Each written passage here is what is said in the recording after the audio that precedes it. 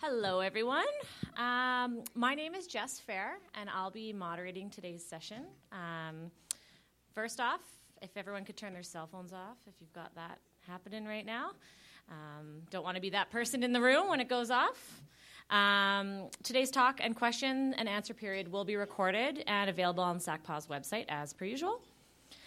If you haven't already, if you're having lunch today, if you could place your $14 in the middle of the table, and then if someone at the table could collect it and make sure that there's enough money in there, that would be great. So today we've got a presentation that we'll get to right away. Then we'll have a quick lunch, and then we'll have some questions and answers after. So today's presentation is about philanthropy in our community and National Philanthropy Day, which was celebrated quite heavily this year. Brandy will talk about how National Philanthropy Day was celebrated in Lethbridge and how our community generally stacks up in terms of giving and volunteering. Brandy will shed some light on that question and contend that showing love for humanity is more than wealthy individuals and companies donating millions of dollars to charities and institutions. It is numerous acts of charity and volunteerism, however small, that make a huge impact on people's lives and your own. Okay, so quick little bit about Brandy here. You may wonder how in the world a person with a graduate degree in kinesiology ends up as a recruiter for noble causes, i.e. a fundraiser. Brandy graduated from the University of Lethbridge with a Master of Science in Kinesiology, yet has been involved in the non-for-profit world for about 10 years. She began her path at Covenant Health working as a foundation coordinator for the St. Michael's Health Center, and recently graduated from that role into a position as faculty development officer at the university. Brandy is an eyewitness to many of the big hearts and brilliant people that are found here in our city.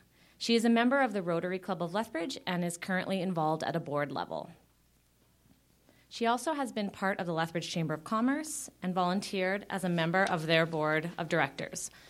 Most recently, Brandy was instrumental in initiating a chamber committee known as the Corporate Philanthropy Task Force. Her engagement with this task force, as well as her role with the Association of Fundraising Professionals, gave her a flash of inspiration that led to a citywide message of thanks to our citizens. Thanks YQL was a phenomenal week of appreciation that she hopes touched everyone, and we hope that you did see a little bit of what happened there November 16th through 20th this year. I feel very lucky that I get to work with Brandy over at the University of Lethbridge and was also quite involved with the week. And I'd like to invite her up here to tell you a little bit of her story.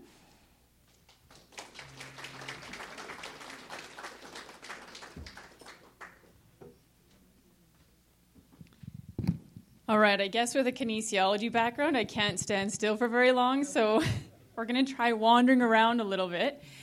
Even though I work at the University of Lethbridge, I am not going to try and sway you to donating to the university, and you won't see any subliminal messages at all in my presentation. But really, I'm excited to be here today, and thank you very much for letting me join you. The topic is a bit of fragrance clings to the hand that gives the roses. And I think it's perfect for this time of year because Lethbridge, in particular, as Jess said, we are a very charitable city. So this is some of the information that I found from Stats Canada.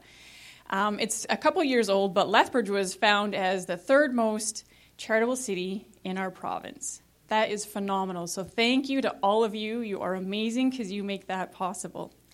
We're just behind Wetaskiwin by $10. I think we came in at $5.80 and they gave $5.90 per person. And Lacombe was at $7.80, so I have a little ways to go to catch Lacombe. But you can also see not only are we super charitable, but we donate a lot of our time. So it's not necessarily about giving dollars, but also being able to share our talents with people that are in our community. So I did talk with Volunteer Lethbridge a little bit just to find out if they had some figures. Of course they do. They suggested that 500,000 hours last year was donated, and that actually equates to 270 full-time jobs. Pretty phenomenal. And at $24 an hour, That is $12 million in 1 year that was donated. And that's done by TD Economics, comes up with that figure. So when I talked with Diana at Volunteer Lethbridge, she actually stated that this is really a small estimate. She thinks that's a quarter of how much was donated. How amazing, how amazing. So this is one of the images you may have seen. How many of you do recall last month around November 15th seeing some of these signages up on electronic boards? Anybody? Or social media. It was also in the newspaper, and the media covered it really well for us. Thank you. It was really amazing to see people want to jump on board and share a huge citywide thank you to Lethbridge. So there were companies and businesses that had electronic boards with this image that just says, "Thanks YQL, thank you Lethbridge, you changed the world with a giving heart." On charge stations in the mall and different organizations throughout the city. There was also some banners put up. There was a subliminal message, but it wasn't subliminal because I just told you. But there were some banners put up, about 40 of them from nonprofit organizations in City Hall. And they were up for the entire week of November 14th to 17th. And it was really neat because we also had an opportunity to raise the flag for National Philanthropy Day. And you'll notice the tourist information, they had a flag as well. City Hall lit up with gold and blue. And then there's a charge station. And we also got together, a number of us from the nonprofits, and gave out cupcakes to also say thank you for the downtown members. And just people throughout the city, cupcakes and hot chocolate we gave away. This is Murray, and I just want to share a quick little clip, because another thing that we did was we just tried to share the message on social media as well, to just say thank you. And in doing that, we also interviewed some people at Park Place Mall about what their thoughts are on charity and giving, and so I'll just share that really quick with you.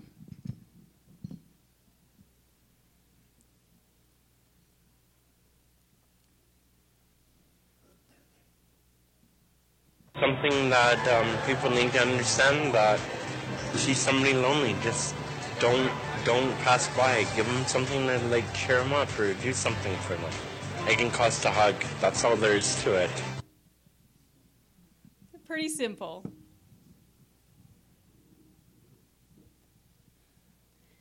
But it can just cost a hug. That's it. And lastly, we also had Inspiring Philanthropy Awards, which was a luncheon that we held to celebrate some amazing leaders of philanthropy in our community. So there were 5 different awards and 5 different honorees that were received an award during this luncheon for that week.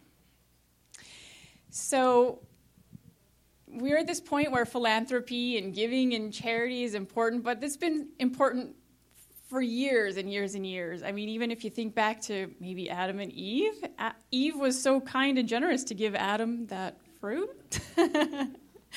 But, really, if you want to talk about philanthropy, we kind of typically think about Rockefeller, Vanderbilt, Carnegie, J.P. Morgan. They're really, really philanthropic people. And I thought it was kind of strange. From my background, I think of them as charitable, but they're called robber barons, and it didn't really make sense to me. But then I learned that it's because of how they got their money. Anyways, so once they had received all their funds, and kind of later in life, they realized the importance of giving back to the communities that they were a part of. Carnegie, for example, he really felt it important to make sure that people are able to learn and take care of themselves. So he really initiated the impact of building libraries. He built and donated funds to install 2,500 libraries throughout the U.S. Pretty phenomenal. And we don't really realize nowadays the huge, huge impact of our sector. We kind of typically look at the for-profit sectors, real estate being one of the highest, followed by manufacturing, and then typically we think of the oil and gas. But if you look, the charitable sector actually fits in there pretty high on the scale of impact for our GDP. So is it an important industry or important aspect of our economy and our communities? Most definitely. So this is just a quick little timeline. There's lots of words. I don't like words. So I don't expect you to read it, but if you look at 1643, one of the first fundraisers recorded in North America was actually Harvard. They actually were able to raise 500 pounds. Pretty good for the first fundraiser. Another thing that I find really interesting is the difference between 1953 and 2006. If you look at how many charitable organizations were registered as charities, there was only 50,000 in 1953, but it skyrockets, and now there's over 1 million. And that's 2006. It's 10 years ago or more. So it'd be kind of interesting to see the impact and the rise of charities. Another thing that I think is interesting is in 1999, you'll see Red Cross. They actually received one of the largest first online donation drives at $2.7 million. I think that was, I can't remember exactly, I think it was a natural disaster for that one. And then just 2 years later, in 2001, they received $60 million when the Twin Towers came down.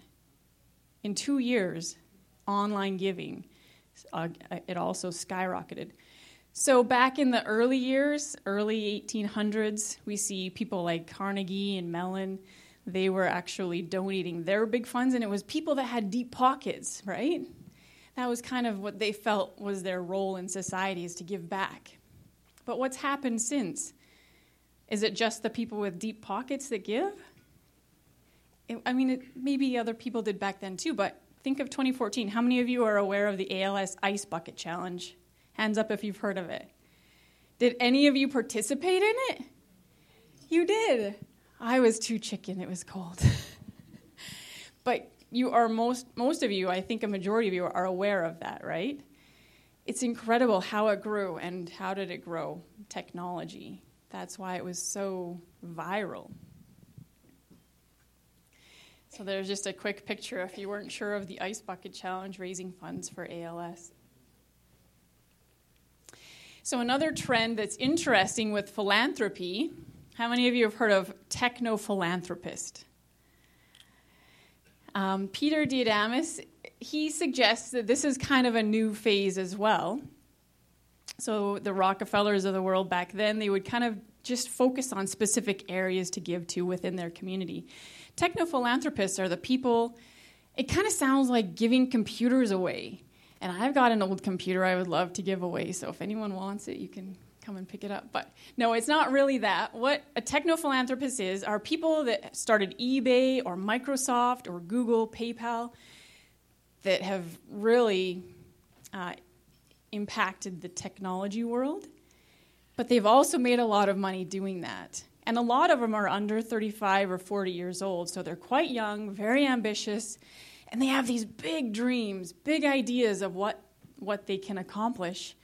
And to them, there's nothing that they can't accomplish. So the techno-philanthropists are people who actually get together and look at world problems. Back then with the Rockefellers, they focused on their little world because illiteracy in Kenya didn't really matter to them. It didn't impact them.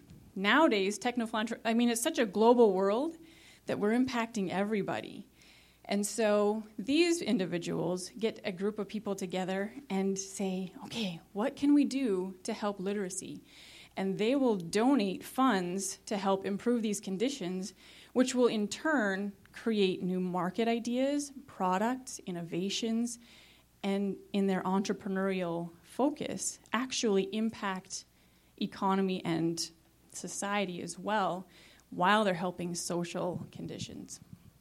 So that's kind of a new phase. They've got an X Prize. So you can kind of see here, it's a little bit blurry, but the first one at the bottom right is for water, a water prize. 98 teams have applied, and the prize is $1.75 million to find a huge, amazing, innovative solution. And the other one, they've got about 10 of them for learning, youth and learning. 5 teams competing for $15 million.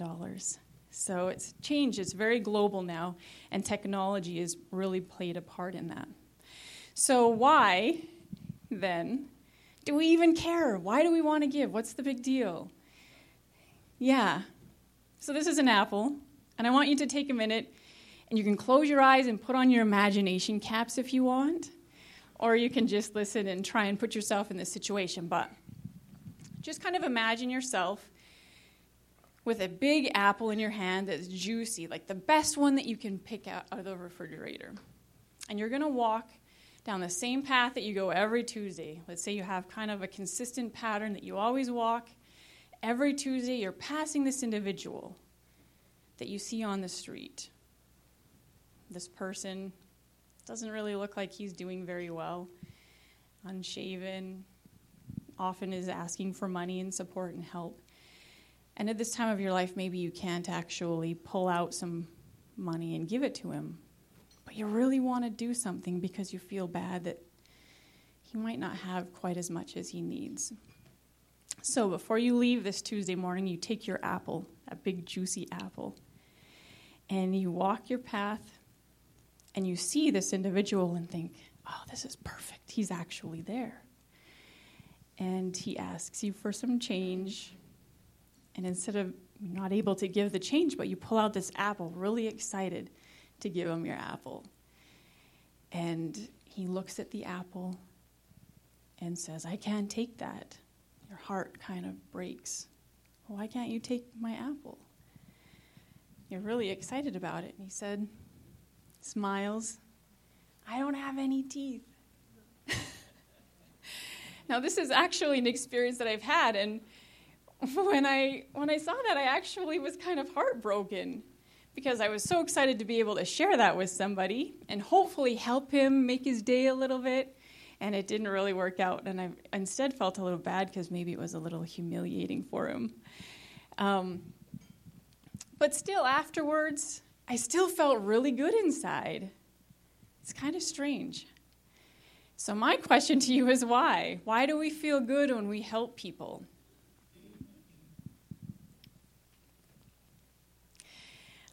So an individual, there's quite a bit of research actually. So I've talked a little bit about Lethbridge and the charity and the focus that we've been able, like we just have an amazing city. We've talked a little bit about trends and how we've kind of gotten to this point today. And so the next thing I just want to talk about is a little bit the motives behind charity and giving and things like that. So Michael Norton is a researcher and faculty member, I believe, at Harvard Business School. He said, well, what happens if I take an envelope with $5 or $20, and inside the envelope I have an assignment for someone that says, go spend this on yourself. And on the end, in another envelope, there's money and a little invitation to go and buy something for someone and give it to them. And he distributed this around campus and called the people up afterwards. Some of them received $5, some of them received $20. And what they found was some people would, if they were, buying for themselves, they would go and buy Starbucks or earrings or something like that. And at the end of the day, it didn't make a difference. But if they were actually giving to someone else, it made their day. Same amount of money, $5, $20, the amount of money didn't matter. It was what they did with that money. And by the end of the day, they thought that was pretty great, and it made them feel good. So he actually took some time and thought, well, that's interesting. There's something to this. He broadened the scope of that and thought, I'm going to take it global and see what happens then. So a couple of the questions, this was the most global study on charity. He asked, have you donated to charity recently? And how happy are you with life in general? There were other questions, but these were kind of the main focus of them. And what he found, that if people said yes, they donated recently to charity, then they also were happy. And this is a map that he created from that. Anybody in green found that if they donated recently, they gave to charity, they were happy. And the red one, obviously it didn't work out, but one out of that many is pretty impressive. That's the Central Republic of Africa or something? I can't remember. Oh, good. We have a brilliant mind over there. So he did find that by giving and supporting causes and doing just something little acts of kindness, it really impacted people. And he also took it to businesses and had them do the same thing with their business partners. Go spend this on yourself, or put your money together and do something together. And it found that actually businesses were more productive and were able to bring in more funds and go and sell more because they had better self-esteem and a bigger team opportunity. And so what Michael Norton says is, we often say that money can't buy happiness. Have you ever heard that before? Well, he says, if you can't buy happiness, then maybe you're spending it wrong. Philanthropy is actually the business of love, and it is really impactful. Another individual did some research, Arthur C. Brooks, and you can find this talk actually online too. It's called Why Giving Matters. And this individual is an economist, so he kind of looked back at what Rockefeller said, that by giving money, sometimes that's how you become more successful. And he said, that doesn't make sense. If you're giving your money away, how can you get more money back? Because you're just giving it away. So the economist in him said, well, is it that giving away brings in more success? Or is it the other way around? If you have more money, then you give it away. He wasn't really sure, so he thought, I'll do some tests. And everything that he found, I could go into detail about the different tests that he ran. He said the first one that he found actually supported that giving actually brought in more money or more success. And so he threw the data away like any good professor would. And tried it again, got a new computer, got some new data, he said it just didn't make sense to him. So he thought, well, I'll try blood donors. Blood donors aren't giving any money, right? So what if the blood donors, what if they give? Does that actually help them succeed? And he found that it does, actually. And he said, this doesn't make sense. So he spoke with a psychologist, and the psychologist said, well, you're ridiculous. We've known this for 30 years. It's not about the money. Money's boring. It's about the psychology and what happens in the brain when you give. So going back to the apple, even though I wasn't able to give the apple, I was still really happy that I tried to make an effort to do something for someone. There's 3 different chemicals in our brains that he found as we give something or do something kind for someone.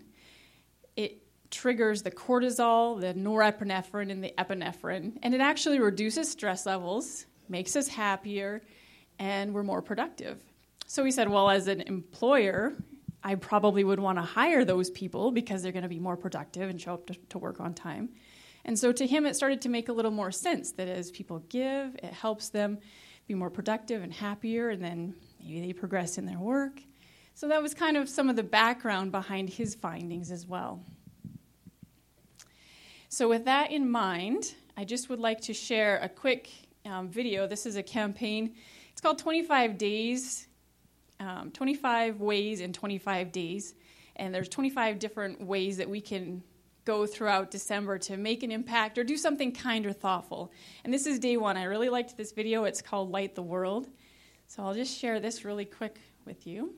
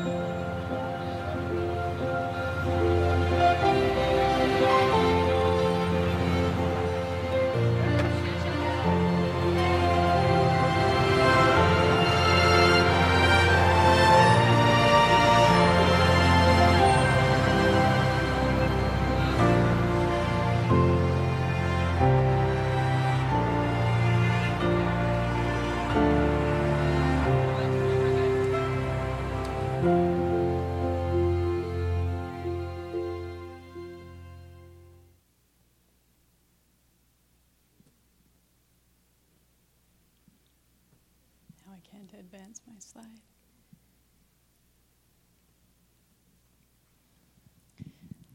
So going back to the title of my presentation today, fragrance remains on the hand that gives the flower, or the rose. So I want to just take a minute right now, and first of all, thank you all for being so amazing and really helping Lethbridge be a charitable, thoughtful community. We are awesome, and if you ever have any good, kind words to share, feel free to use the hashtag ThanksYQL so that whenever someone looks for that, there's tons of amazing stories and examples of how charitable we are as a community. And secondly, I actually brought some flowers.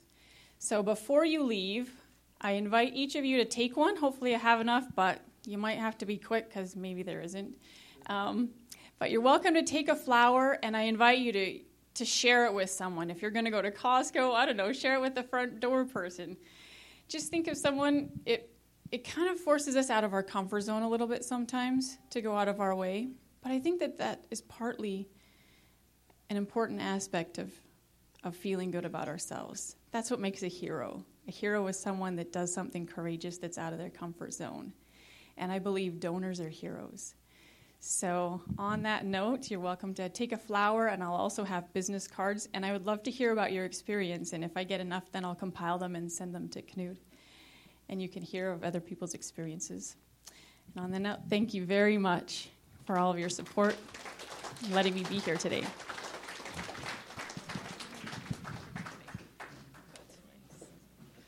Awesome. Thanks so much, Brandy. I agree with Brandy that Lethbridge is kind of a special place, and everybody, whether you donate your time, dollars, your talent, just thank you for everything that you do.